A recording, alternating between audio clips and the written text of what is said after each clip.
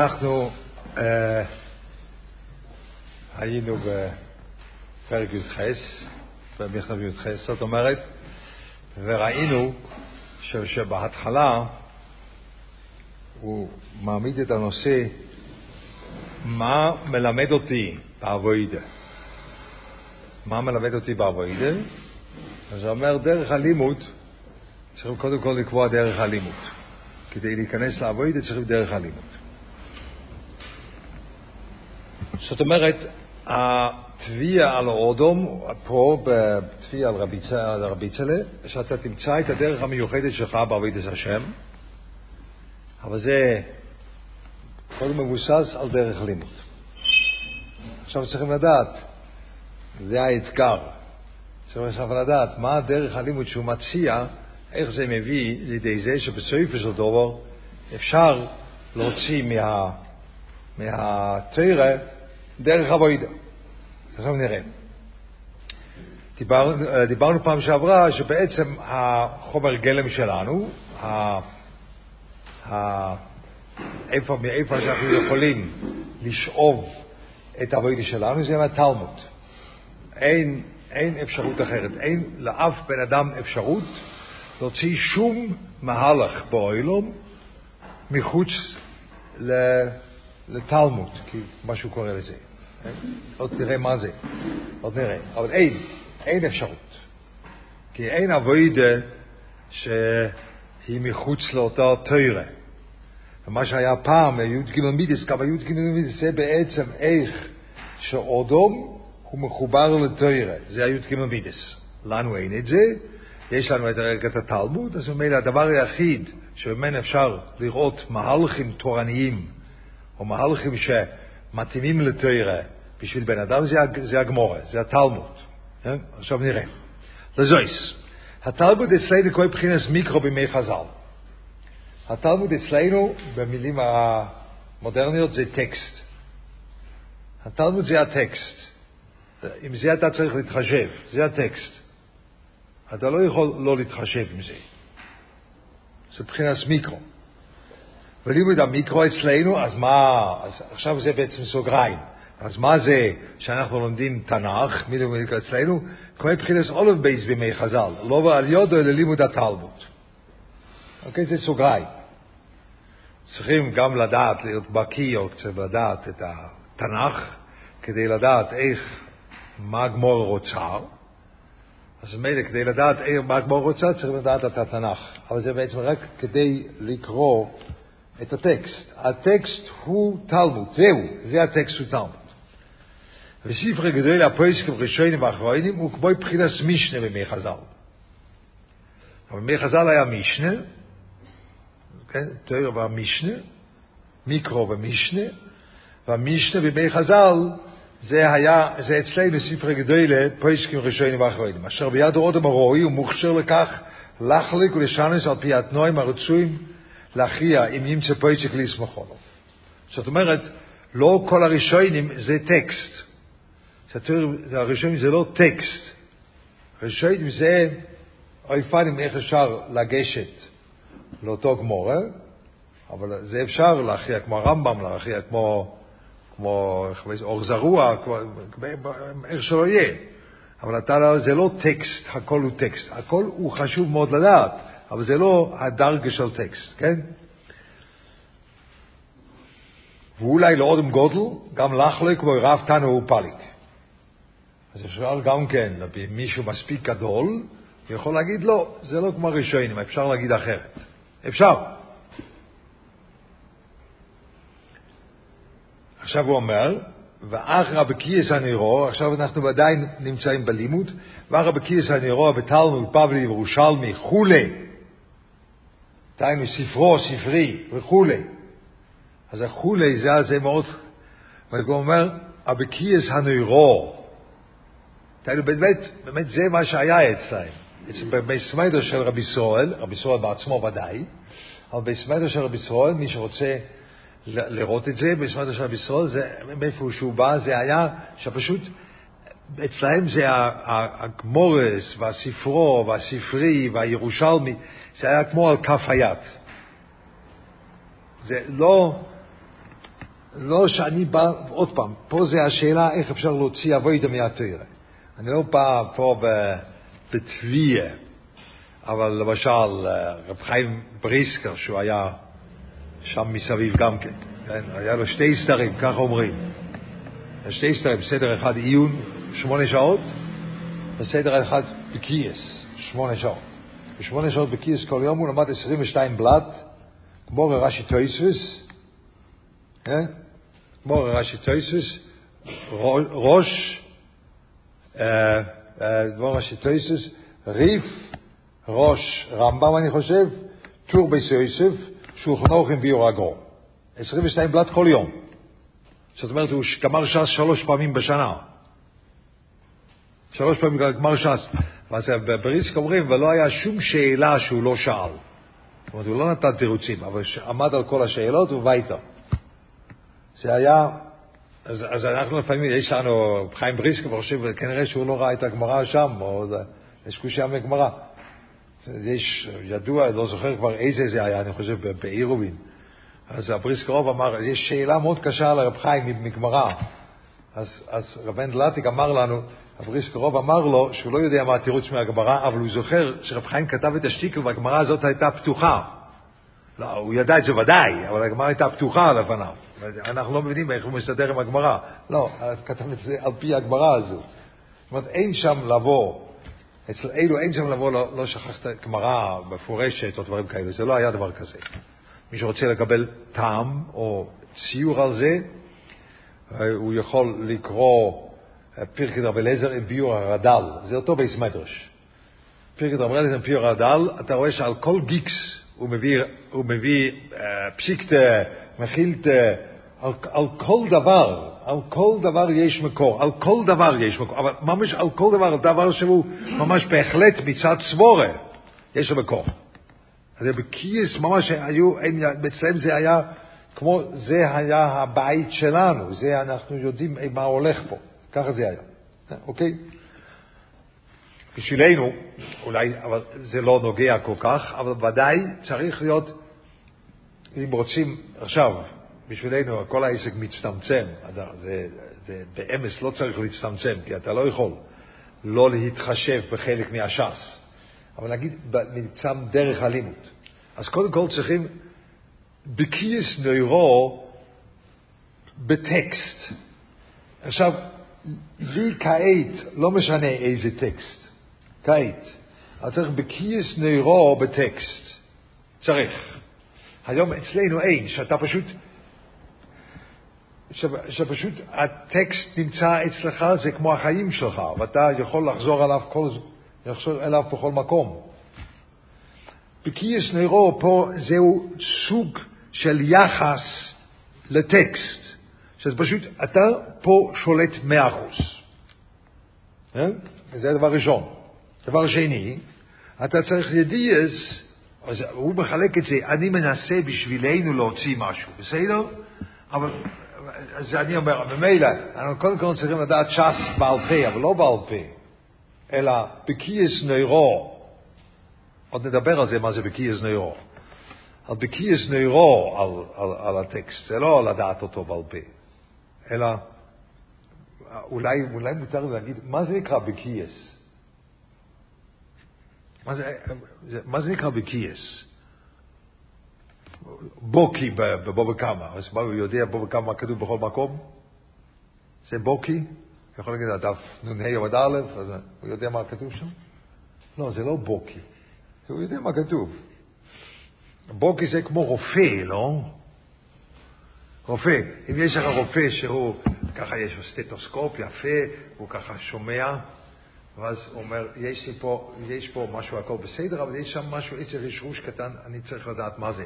אז הוא אומר, א', לא, ב', לא, ג', גם לא. ד' יש משהו, ככה אתה רוצה רופא ככה, אבל הוא בוקי נוירו בחוכמה זה רפואה, על פי א' בייס, ממש מוירדיק. כן זוגן כל ספר רפואה לפי הדף. נכון? והוא עובר את זה בראש. אז אתה רוצה רופא כזה? אני לא. אני רוצה רופא שכל חוכמת הרפואה זמינה לו. בקיאס מיינט זמינות, אנחנו מאבדים את זה. בקיאס מיינט, אין הכוונה על ידע, זה לא נקרא בקי. באדם בקי בדבר, הוא לא יודע את הדבר, הוא יודע אותו, זה לא נקרא בקי. בקי שזה זמין. ובכל מקום שאתה שואל או חושב, מיד עולה לך, פשוט זמין, עולה לך, זה כתוב פה, זה כתוב שם, יש פה משהו, יש שם משהו. דבר זמין.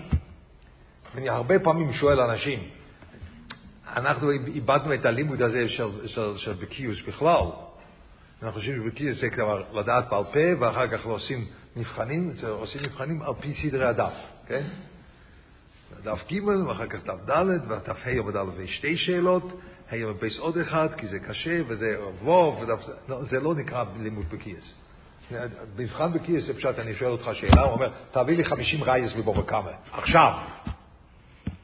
עכשיו, על המקום. פופציק. ואתה עושה ככה, בלופ, בלופ, בלופ, בלופ, בלופ, בלופ, בלופ, עולה לך 50 רייס. זמין, בוא וכמה. לא יודע, זמין. זה נקרא בקיוס נוירו. זמין. כן, אצלהם זה הזמין. מי שהיה בקיא בזה. וזה היום אחד מהדברים שחסר בחינוך. שלא מחנכים על זמינות. הם מחנכים על ידע. הם צריכים על זמינות. ועל זמינות לא נכון, אתה הורג בן אדם. כמו רופא, לא? זה, אז מילה לא נורא, זה ככה, הרגת אותו. כי זה לא נוגע, זה משהו אחר. אז הרופא היה בוק, לא בוקי, נכון? לא רוצה אותו. אתה רוצה אחד שהוא בוקי באמת, שהדברים הנכונים עולים לו. אבל זה היו צריכים להחזיר את הדרך הלימוד הזה. שזמין נכון. אבל צריך להיות זמין נכון. זה נקרא בקיאס. במרכז בקיאס נוירו, זה בסך דיסט. זה נקרא בקיאס. בקיאס נוירו, meint noch etwas, weiß ich nicht. אבל זה היה, עלו דברים שם, זה היה זמין, הש"ס היה זמין. אז מילא פה, זה דבר ראשון. עכשיו, אם כן, אפשר גם בשבילנו לקחת משהו, אז צריכים אבל משהו שהוא זמין אצלנו. מה הוא זמין אצלנו? אנחנו בכלל לא מתייגעים בתורה בצורה כזאת שמשהו יהיה זמין. אני לא יודע אם יש לכם את זה, שיהיה זמין. אני מאוד קטן, אבל יש דברים מסוימים, אבל הם זמינים לי. זה כל הנפקמינה ביני ובין האחרים, זה דברים זמינים לי, זה זמין. ואני מצומצם בראש. אז מילא יש פה כמה דברים שהם זמינים לי. אבל אז זה עושה נפקמינה ענק. שזה עולה ואתה יכול לעבוד עם זה. אני לא יודע אם אתם רגילים לזה. מה יש? אני חושב, הראש זה לא מחשב, זה לא הרדיסק. אתה חושב, הראש ההרדיסק, אם זה נכנס זה יהיה זמין, לא. אם זה נכנס לראש זה עדיין לא זמין, אתה צריך לחנך אותך לזה. שכל פעם אתה חוזר, כל דבר שאתה פוגש, אתה אומר, זה נוגע לפה, אולי זה מזכיר לי את זה, אולי זה מזכיר לי את זה, אולי כאן. אתה צריך להכניס את זה בצורה כזאת שזה זמין. יש פה סוגיה גדולה, שאני יודע שבקייס בשבילנו זה נחשב ככה סוג ב' וזה בין דף היומי למשהו אחר, ואנחנו בכלל לא יודעים מה זה בקייס. פשוט לא יודעים מה זה. ממש לא יודעים. ושאלתי אנשים, איך אתה מתרגם בקייס? אז אף אחד לא אמר לי. זמינות. זה המילה. בקייס מיינט זמינות. אם אני בוקי בבוא וכמה, זמין לי. לא בוא וכמה, ידוע לי. לא, זה לא בקייס. זה זמין לי. אבל אז צריכים ללמוד בצורה מסוימת. אתם יכולים פעם לנסות את זה. צריך ללמוד איזשהו ספר, שזה יהיה זמין. זה סוג לימוד אחר, כן? אוקיי?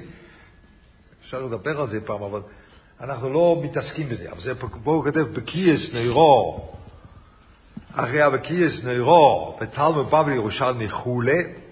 עכשיו, והידיע הנכון בגליל הפויסקים, אתם רואים שבקרישונים ואחרונים, הוא לא אומר בקייס נוירו. צריכים לדעת, נכונו. זה לא פשט שהכל הראשונים צריכים להיות זמינים לך, לא.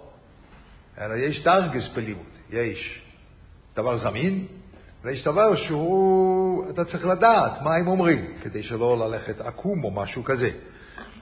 גם לדעת מה נפסק ומה היה, נכון? כדי להפריסקים. וידיע לימוד התויסס על כולנו, אז זה נוגע קצת מה שדיברנו. כי למי שיודע על מה התויסס עושה, הוא בעצם מטפל בזמינות. זה מה שהיה הבעלי התויסס. כמעט בראשונים. זה אוהבים את הרמב"ם, כי הרמב"ם הוא גם הלך עם הירושלמי וגם הלך אחרת קצת. אבל הראשונים שיש לנו רמב"ן, רשב"א, כמעט ולא שואלים דבר שהתויסס לא שואל. כמעט ולא. זה תמיד דנים על אותם הדברים. כי תויסס הוא היה הזה שהוא התעסק עם הזמינות של הדברים. זה לא, יש אולי עוד סוגיה, אפשר לשאול בי עוד סוגיה, זה אני לא אומר שאם תויסס לא מביא את הסוגיה, כנראה זה לא נוגע. זה יבית פי נכניס את הפרטמת, לא, אבל בעצם מה שתויסס עושה, ואני זוכר את הרב נוחם, שהרב נוחם למד, התויסס מביא סוגיה, אז הרב נוחם אמר, נתחיל את הסוגיה פה, משם. אז אנחנו התחלנו ללמוד מה שתויסס מביא, לא כמו שעושים.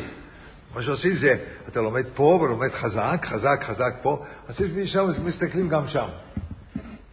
לא, פרקל, קודם כל בוא נביא את המסכת האחרת, בוא נלמד שם. ואחר כך נלמד פה. זה זמין, זה אין זך טוב.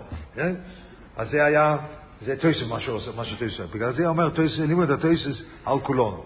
או זה ועוד לימוד התלמוד. אז יש עוד דרגה. יש טקסט, אם בקייס נוירו, יש ידיעס הפויסקים, עכשיו יש עוד דבר. הוא ידיעס לימוד התלמוד, היא כמו בחינס התלמוד מי חז"ל. דהיינו, פה זה לא משתנה. אצלנו הטקסט זה הגמרא, ואצלנו המשנה זה הראשונים והאחרונים. אבל אצלנו התלמוד זה אותו דבר כמו שהיה בימי חז"ל. מה זה היה? הוא העיון הנוכן לישב יסוידס התלמוד, בפרוטוב ממקיימס המפוזורים ולהובין ולהוירוס קדס. תאין אתה מביא את כל הדברים האלו לידי גמר מלוכה, ואתה באמת, אמרתי שזה זמין, אז אתה משתמש בזמינות הזאת בצורה נכונה, העיון הנוכן לישב יסוידס התלמוד בפרוטוב ממקיימס המפוזורים. אתה יודע שיש מקומות שונים אתה מכיר את זה, זמין לך, מקומות שונים, ולהובין ולהוירוס קדס, ואתה יודע איך להכריע בין הדברים האלה. וזהו בחינת תוירס אמס. ואז זה מה שנקרא תוירס אמס. מה זה נקנה במקרו? היא הבקיעס בש"ס וירושלמי, ובמשנה היא הידיעה בחיבור הגדול הראשונים והאחרונים, וזוהי שימוש תלמידי חכמים. זאת אומרת, בעצם התלמוד זה שימוש תלמידי חכמים. זאת אומרת, הוא אומר, בלי יחס עם בן אדם, אתה לא יכול. אתה לא יכול לבד לדעת איך להכריע, זה לא שייך. אפילו שהכל זמין לך. ואתה יודע, גדולי פויסקים וראשונים ואחרונים, אתה צריך יחס עם בן אדם לדעת, אז איך עושים את זה עם כל החומר הזה שיש, וכל הרב גווניות שיש לך, איך אתה מוציא את המסקנה. וזוהי שימוש תלמידי חכמים. וקורו, דהיינו, מיקרו, ושונו, זה משנה, ולא שימוש תלמידי חכמים, הרי זה המורץ. עדיין בחוץ, זה המורץ. בלי שימוש תלמידי חכמים הוא נשאר המורץ. הוא לא הגיע לאותו אפשרות של להכריע. עכשיו, מה יש? כן. לא, זה העיון שאתה יודע על מה לעיין ועל מה לא לעיין ואיך לעיין. זה שימוש תלמיד חכמים. אני זוכר את זה. היום, אני לא יודע עם מי אני מדבר, אבל אני זוכר שאני הייתי במיר, ששמענו את רב נחום. אנחנו שמענו את רב נחום בגלל שידענו ללמוד. לא שמענו את רב נחום בגלל שלא ידענו ללמוד. אם מילה מגיד שיר, לא. לא ככה נכנסת לשיר של רב נחום. אתה נכנסת לשיר של רב נחום בגלל שידעת ללמוד. והיה לך מסקנה ברורה בגמורה. ועכשיו אותו חברמן, יש לו מסקנה אחרת. עכשיו בא לשמוע שיעור. הוא יודע ללמוד יותר טוב ממך, אין שום שאלה. אבל באת לשמוע שיר בגלל שידעת ללמוד. היום גם זה הלך אין. אנחנו נמצאים בקנטים עם העולם היפה שלנו של, קוראים לזה, מסירס התורה מדור לדור. אתה אוהב את זה? מסירס התורה מדור לדור. זה בקנטים היום. כי אין בכלל כלים שמשתמשים בהם. הכלים שמשתמשים בהם שאתה מוסר שיעורים לאנשים שיודעים ללמוד. לא, אם הוא יודע ללמוד, הוא רוצה לעיין לבד. לא. Nein, das ist krumm. עקום. זה עקום, לא. קורו ושונו ולאישים מסתמיר חומים, זה אמורץ. הוא לא יודע ללמוד, הוא לא יכול לדעת ללמוד. אתה שומע שיעור בגלל שאתה יודע ללמוד. אם אתה היום אומר את זה, בכל ישיבות היום. חוץ מבריסק, שם זה הולך אחרת לגמרי. זה לא נוגע לפה. אני לא יודע אם יש פה מישהו למד בבריסק. אבל בריסק נורמלי זה הולך אחרת. שם זה, האבא לא שאל את השאלה, כנראה זה לא שאלה. weiter. משהו כזה. אני מצטט. אתה שואל. הנאי דרגה. Der Tat dort nicht gefragt die Kasche. Ich weiß, was der Terz, aber es ist nicht kein Kasche. Der Tat dort nicht gefragt. Das ist aber... זה כבר מעניין, נגיד ככה, כן? זה מאוד מעניין. אבל זה לא עניין שלי. יש לי חברים שהם בריסקרס וזה, אני בסדר איתם, יש לי חברים, אבל לא זה ולא זה. אנחנו בקאנט, אנחנו ממש בקאנט. זה הלך לאיבוד. אתה הולך לשמוע שיר בגלל שאתה יודע ללמוד. זה לא, כי אתה רוצה לקבל את העיר, אוקיי? זה מה שכתוב פה. עכשיו, בקטע האחרון פה, יש ועל כל אלה, יש פה עוד מהלך שלם של לבנות הלאה מזה. אבל אני רוצה בינתיים לעצור פה. כן, בגלל לא כתבתי גם ספר. ואז לעשות מה שאנחנו אמרנו, שפה רוצים לחנך בן אדם שהוא יכול להוציא מהתורה הדרוכה בשבילו. נכון? זה מה שהנושא. עכשיו, כאן זה דרך הלימוד. ככה לומדים. עכשיו, בגלל זה אני אדע איך להוציא דרך עבודה בשבילי מארץ איזה. מה, בגלל שאני bin אגרסור גאון, אז אני יכול להוציא, אבל רבי ישראל לא אמר את זה. רבי ישראל לא אמר את זה. רבי ישראל אמר, אתה יכול להוציא מתורה עבודה, בגלל שהדרך שאתה לומד, לא בגלל שאחר כך אתה תדע. הדרך, כך הוא אומר, כניס דרכי הלימוד הוא הפסח להיכנס בדרכי עבודה. כך הוא אומר. הדרך הלימוד פותח מהדרך העבודה. הוא לא אמר, הדרך הלימוד מאפשר לך ללמוד, אם אתה לומד, אתה תדע את הכל, ואתה תדע את הכל, אז מן אתה יודע את הכל. אז אתה מתחיל את המכתב. המייסה קודם למחשבה, בסוף הלימוד אתה מגיע למסקונה. אז מה הגעת? למחשבה, למסקונה. המכתב מתחיל עוד פעם. לא, המייסה יותר חשוב, ולימוד יותר חשוב. לימוד הוא חשוב. בדרכי הלימוד מלמדים אותך. מה זה? אז זה פה ככה. יש בעבודה, עוד יהיה לנו את זה בהמשך של המכתבים, יש בעבודה דבר גדול מאוד. בוא נראה. עכשיו היה מבנה, איך אתה מוציא, או איך אתה ניגש לטקסט של תורה. ועכשיו אתה רואה שתורה, אתה רוצה שתורה תלמד אותך. אבל זה על ידי זה שאתה ניגש לתורה בצורה כזאת. זה גם אחר כך יכול ללמד אותך. למה? כי לא, בתורה, אתה אמרת קודם כל, הכל זמין לי. במילים אחרות, ייתכן שהכל שייך לפה. זה הגישה הראשונה ברוחניאס. אתה לא אומר בראש, לא, אצלי בגמורה, אצלי רק דבר מסוים שייך. אני עכשיו נמצא בכסובס, אז אני לומד את זה כפי מה שכתוב בכסובס. זה. לא. אלא הכל שייך. כל ההיקף שייך. אז זהו הפתח הראשון, להוציא עבודה מתורה. כי אם אתה רוצה להוציא עבודה מתורה, אתה צריך קודם כל לדעת שכל ההיקף אולי שייך לפה. אתה לא יכול לקבוע מראש שרק דבר מסוים שייך לפה, כן? אנחנו עושים את זה. כן? אנחנו עושים את זה מאוד הרבה. אנחנו לא חושבים בפרט בדרכי עבודה, אנחנו חושבים שאנחנו יודעים מראש, אני צריך להתחזק, ויש את הדבר הברור, שצריכים להתחזק פה, אז במילא אני צריך לקבל איזשהו תוכן עמוק באותו דבר שאני יודע מה צריכים. לא, אתה צריך קודם כל לפתוח את עצמך, שייתכן שבאותו היקף של תורה הנוגע לאותה סוגיה, באותו היקף של תורה, הכל יכול להיות שייך לעבודה שלך. מכל הצדדים. לא רק צד אחד. זה הדרך הלימוד שיש לך, נכון? לא כמו שלנו. הוא שובר פה את הדרך הלימוד שלנו. אנחנו לא מקומיים. פעם אחת אני למדתי מישהו אנוסי. או יותר מאוחר שם. מישהו אנוסי והלאה. וזה קסובס. זה בהתחלה, אני לא יודע למה בירחס חסנים, יש לה איזשהו שייך לקסובס. זה כתוב באותה מסכת, אז אני מבין, אבל זה, ופה ושם, פסח פסוח, שם, הכסף, מלוגת אשתורס, ושיבודים, זה קסובס.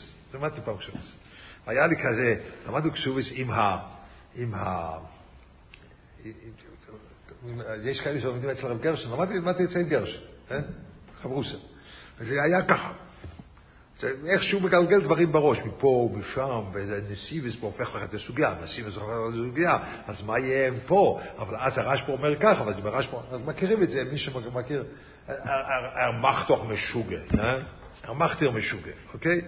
אז אני נהניתי מזה, היה לי כזה דברים, אז היה לי מגיד שיר, שלמד גם מישהו הנוסוי, באיזושהי ישיבה, ואמרתי לו את הדברים שיש, חידושים גדולים שהיו שם, אז אומר, יפה מאוד, אתה יודע מה, זה יפה מאוד איך שאתם לומדים, אנחנו לומדים יותר ראשונים דיק.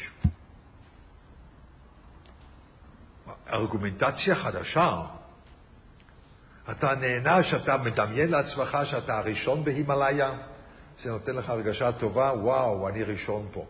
פה היו כבר 500 איש, לא, איזה הרגשה, אני ממש הראשון בעולם שנמצא פה, לא, אתה לא הראשון, היו 500 לפניך, למה לא להתחשב בזה? לא, אנחנו יותר, או מקומיים, אנחנו לומדים פה, שם לא, פה. זה לא דרך לימוד, כן? אני לא רוצה עכשיו לדבר, איך כל הרמזים, האנשים חיים וקיימים, זה במקרה בעלמא. אם אתה חושב על מישהו, התכוונתי גם עליך. זה בסדר? אוקיי, בסדר. אז לא, זה הסיר גולש מאנשים כאלה. זה גולש. אין מספיק להכיל. אנחנו רק, אנחנו פה. כתוב בשם אחרת, אבל אנחנו לומדים פה, אני רוצה ללמד לבחורים איך ללמוד. בלי זמינות. שום דבר לא זמין, רק פה. אז לא, אתה רוצה ללמד אותם לקרוא, אבל אפילו זה לא. אני לא יודע מה רוצים ללמד. רוצים איך להגיד וורט, אולי איך weiß was zu sagen da. אבל ללמד שאתה הכל זמין לך. זה פותח לך שבעבודה אתה יודע שהכל זמין. שצריך להיות הכל זמין. ייתכן מפה, ייתכן משם. אתה לא יכול בעבודה להוציא מתורה. בעבודה אתה רוצה להוציא משהו, אז אתה קובע מראש מפה יהיה יוצא. אתה לא יכול. יכול לצאת. פה יש צדדים, ויש עוד צדדים, ויש עוד צדדים. זה הפתח הראשון שיש. ואחר כך, בעבודה, אתה צריך לדעת מה אומרים. זה כמו גדול לפסק ראשון ואחרונים. אחד מהדברים הגדולים, שאתה, עם כל הבקיע שיש לך, אתה לא יכול, גם אחר כך, עם השימוש תמיד החום, אתה לא יכול לסמוך רק על ההבנות שלך, על הצושטלים שלך, או על הזמינות שלך. אתה צריך לדעת מה אנשים אמרו. מאוד חשוב. מאוד חשוב. שאתה צריך לדעת מה אנשים אמרו. אתה לא יכול רק לבד לחשוב. זה לא שייך. מה אמרו אנשים על אותו נושא. כן? זה לא. זה יכול להיות, המשגיח אמר לי את זה פעם, אם הוא יש לו איזושהי שאלה בעבודה, הוא עובר, מנסה עם כל הבקיעס וכל הזמינות שיש לו, אבל אחר כך הוא מסתכל בכולם, ככה ברב טסלר, עם האוז'רובר, שהיה רבי שלו גם כן, עם כל מסתכל בכולם. אבל לא לחפש וורטים כמו שאנחנו מחפשים, כן? הם מסתכלים בכולם, אולי יש אחד שהוא אומר וורטו, אלא לראות איך הם ניגשו לאותו אגוז שיש שם. וקודם כל, ייתכן מפה, ייתכן מכל מיני דברים. אבל אחר כך, מה האנשים אמרו? ובסופו של דבר, אתה יודע שלבד אתה לא יכול. אתה צריך גם להתאמת, או שימוש תמיד זה אין הכוונה רק שימוש תמיד שאתה אומר כן ואמן אלא אתה לומד ממנו איך לחשוב באמת על דברים כאלו. זה פותח פתח לעבודה שאתה יכול להוציא. וממילא אפשר בעצם לצמצם את זה. ודאי שהוא דיבר פה עם רבי צלם. עוד פעם, אני לא יכול ללמוד ספר ושזה בשביל גדול לא, ובשבילי אני לא אומר כלום. אני לא יכול.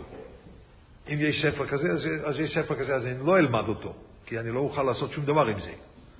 אז אתה לא יכול לבוא אליי, אנחנו קודם כל עכשיו צריכים ללמוד, לא, אני נותן לכם דוגמה ממני.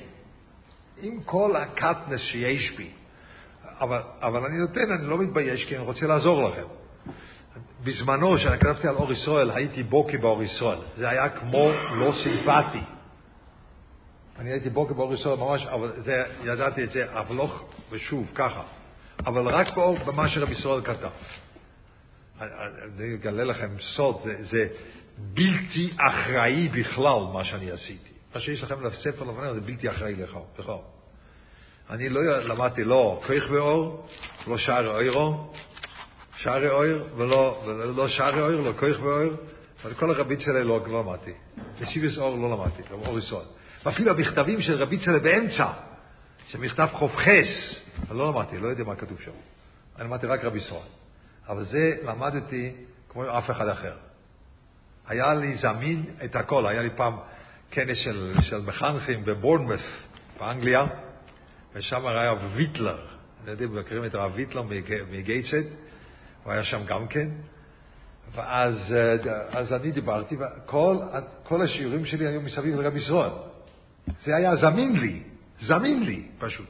אני ידעתי, כל שאלה ששאלת, זה הוא אומר את זה בכתב ווב, זה הוא אומר את זה בכתב י' ג', זה הוא אומר משהו בכתב חופטס, וזה אומר.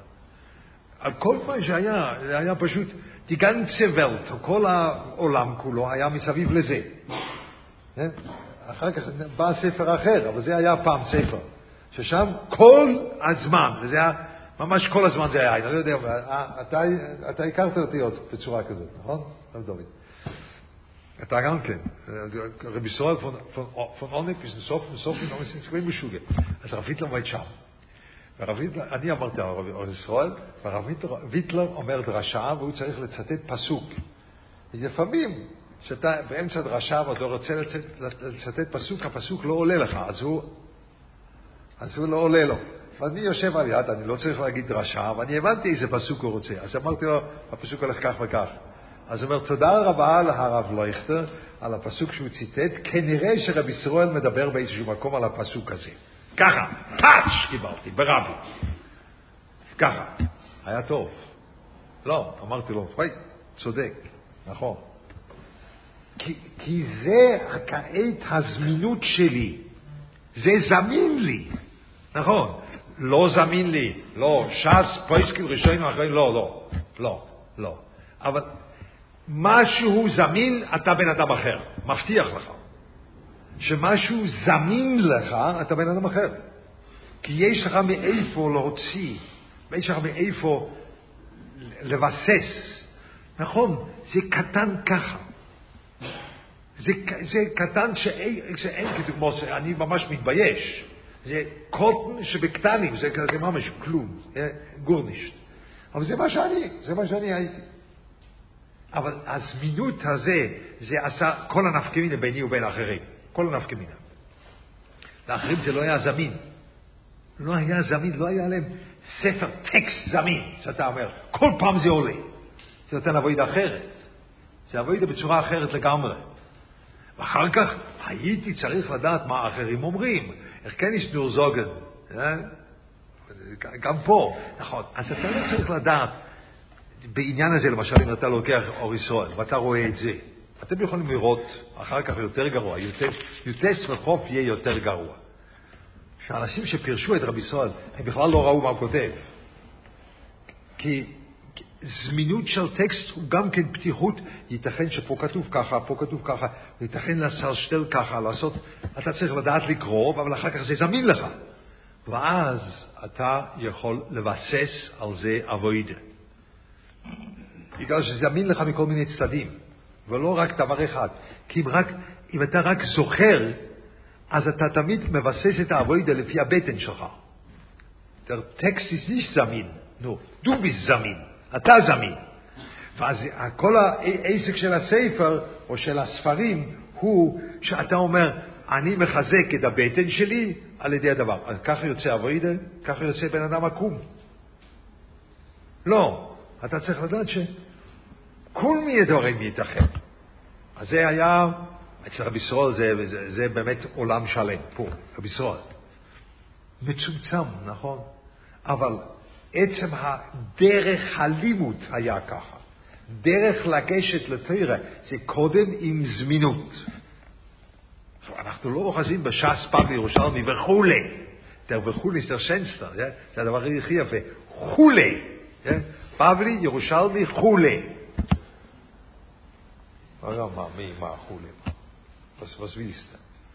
זאת אומרת, כשאתה קורא את המכתב, אז אתה בעצם קורא את המכתב לא כפי מה שהוא כתב אותו, אתה קורא את המכתב, שפה המכתב מסביר לך מה זה תורה. נכון? ואיזה דרגה שיש בתורה. טקסט, משנה, מיקרו, משנה, שימוש תמיד חובים, זה 3 דרגות, בשבילנו זה כך וכך מאוד מעניין. זה מאוד מעניין. אבל הנושא הוא משהו אחר. הנושא הוא שתוציא עבודה מזה. כן? זה עוד יותר. היותר הוא שהרבה פעמים בעבודה שלך, התוצאה או החיוב לעבוד בא ממקום בלתי צפוי. אתה לא יודע איפה לעבוד. אם אתה חושב רק על עצמך, אתה חושב, אני יודע איך לעבוד, אני יודע מה לעשות, וזה לא הולך לך. אתה צריך להיות פתוח לעוד דברים. זה הזמינות גם עושה. שהטקסט זמין. אתה מבין? לא שהדמיון שלך זמינים. הטקסט זמין, פתאום אתה רואה, כתוב שם ככה, אולי אפשר אחרת.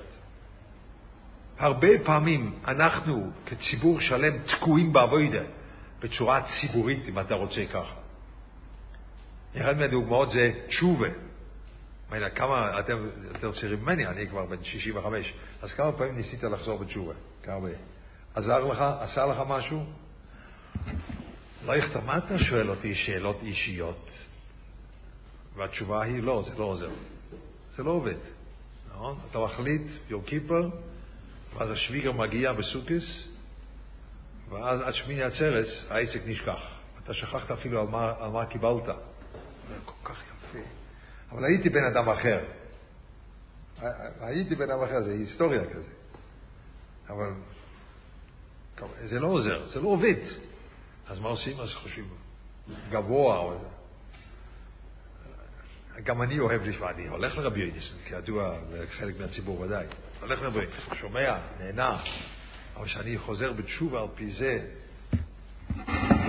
זה לא כל כך מעשי, נכון? הרבה פעמים. לפעמים זה מעשי, בהרגש, משהו כזה, אבל הרבה פעמים זה לא מעשי. אז מה אתה עושה? אז אתה עושה אותו דבר כמו שנה שעברה, רק אתה חושב שאולי לא היית מספיק חזק, השנה תהיה חזק וזה יעזור. לא, זה לא עוזר. מה תעשה שנה הבאה? אותו דבר. עושה אותו דבר עוד פעם, לא הייתי מספיק חזק, בוא נחליט, באמת, אבל באמת להחליט, בוא ננת, באמת להחליט. זה לא עוזר. זה לא עוזר. אז למה לא משנים משהו? כי שום דבר לא זמין. אין לך פה, אולי פה, אולי אפשר ככה, אולי אפשר ככה. אין אולי שום דבר. יש רק דבר אחד. הרבה פעמים עוד מחזקים את זה היום מחזקים את זה. כך קיבלתי שהייתי בישיבה. בין כמה הייתי בישיבה? 17, 18. המשגיח אמר לי בישיבה. בין כמה אתה היום? 35. זאת אומרת, רוב שונים ורוב בניין היית כבר מחוץ לאותו גיל שאתה היית שם, נכון? וזה עדיין, כמו שהוא אמר, כן, ככה קבלתי. היום, הרי זה מאחד מהדברים הנוראים. היום הציבור חי על מסורת בישיבה, אבל כל האורך של הישיבה נהיה עד גיל 21. ואתה עד 50, 60, 70 חי על שנות נעורים כאלו, כן? ושום דבר לא משתנה. אתה תוסקי תוכניס הזה. אבל זה לא הגיוני, לא? זה לא הגיוני. לא הגיוני. אבל מאיפה תזה אני יכול לשנות? לא יכתר אתה רוצה לשנות. אתה רבולוציונר. אתה סתם כאנרכיסט, אני לא אנרכיסט בכלל. אני רק נהייתי קצת יותר מבוגר מאז שהייתי, בן 18. זה הכל. ויש דברים זמינים. הרבה פעמים אומר, אני לא אשם שאנשים, שרב ישראל, או דברים, ספרים של הווידה, זה לא זמינים להם, אני לא אשם. אני לא אשם שאנשים לא קוראים. אבל אם שום דבר לא זמין, אתה לא יודע שיש פה עולם שלם, שאתה יכול מפה. ממילא, זה ההתחלה של הווידה. שדברים זמינים לך מכל מיני צדדים. בלי זה אתה לא יכול לעבוד. אתה לא יכול. זה בדיוק כמו הלימוד. אתם רואים שאנחנו בעצם נוסקנו אחור מכל הדרך הלימוד, ומכל הלימוד הזה, וממילא מכל ההתעסקות שלנו עם הרב גווניות שצריך להיות בעבודה. אולי כך, אולי אחרת. לא, אתה הולך על דבר ידוע, רק אתה מחזק את עצמך, לא. אז יגיד, אתה להרניסט, ככה הלימוד לא הולך. אז עבודה שם אותו דבר. אז זה הדבר ראשון. אז יש זמינות, בקייס, יש ידיע נכוינו, בגדול הראשונים פויסקים ואחרונים, ואז יש גם שימוש תמיד לחום, שאתה צריך עם מישהו להתאמת. אתה צריך את זה. אני זוכר שכל מה שיש לי בעצם זה שאני מתאמת גם עם רבי יוניסן וגם עם המשגיח. ורבי יוניסן זה לא כמו שאתם חושבים, זה רק עם... לא. רבי יוניסן גם עם דברים פשוטים. ההתאמתות שלו, שקיבלתי הרבה ממנו, גם כן שאני אמרתי משהו, והוא ענה לי בחזרה, ועשה לי ככה, הוא יודע לעשות ככה. המשגיח יודע לעשות ככה. הרבי יוניסן יש לו פרצוף יותר זוהר, אז הוא עושה ככה עם היד. המשגיח לא היה צריך יד. באפום הורגו איש, אבל היית מת. היה לו אף גדול מאוד, והוא לא יכול לשלוט על זה. הוא רצה לי לעשות לי קומפלימנט, הוא אומר, כן, אבל זה עשה ככה. הוא אומר, יפה, אבל זה עשה ככה. אז הבנתי שזה היה שטויות והבלים, וזהו. ואני הלכתי הביתה שבור. זה מה שהיה ככה. זה היה מאוד חשוב, ראיתי, כן, לא, כן סברה, לא סברה. פעם הלכתי אליו ואמרתי, וואו, איזה עומק יש לי. המשגיח אמר, התחלה טובה. ואני חשבתי כבר, איזה גאוינס. זה פתח יפה להתחיל. פאץ'. אתה צריך פאצ'ים כאלו לקבל. אם לא, אתה לא תוכל לעבוד. אתה לא תדע איך להוציא שום דבר. זה מה שהיה. יחס עם אנשים. אנחנו בכל שלושת הדברים חסרים. יחס עם אנשים אין. היה לי כאלה עכשיו, כאלה שהיה, זה היה ממש מדהים עד כמה שאנשים אף פעם בחיים שלהם לא היה להם שיחה תורנית עם מישהו יותר מבוגר מהם. אני יודע, אז איפה אנחנו? אף פעם בחיים שלהם לא היה להם שיחה תורנית עם מישהו מבוגר מהם, אף פעם לא. שיחה תורנית. לא ללכת לשמוע שיעור מרב אהרן לייב, שהוא מגיע לחברון ואתה דוחף פנימה וכמה שומע כמה מילים שהוא אומר. לא. אלא שיחה תורנית עם מישהו מבוגר. אף פעם לא היה להם. אף פעם. איך אתה יצא? אי אפשר, הגדולים הם כולם, אין להם זמן ודברים כאלה, אף פעם לא היה להם. אין להם את החינוך לזה, לא לזה, לא לבקייס ולא לכל הדברים האלו. אומרים לה, אבוידה לא יכולה לצאת. זה רק התחלה של ביור כפי מה שאני חושב. צריכים עוד להעמיק בזה. אבל כהתחלה רציתי להגיד את זה. פעם הבאה אנחנו נמצא שם הולכים עד סוף המכתב, כי יש קטע ששם עולמות נפתחים, הקטע האחרון, או אחד לפני האחרון, וזה נראה פעם הבאה, ואולי נחזור עוד פעם ליוטס, נראה כבר. יוטס יותר מפתיע, וחוף עוד יותר מפתיע. יש שם כל מיני הפתעות בפנים. זה 3 מכתבים לרבי צלם, להדריך אותו. בסדר? עד כאן.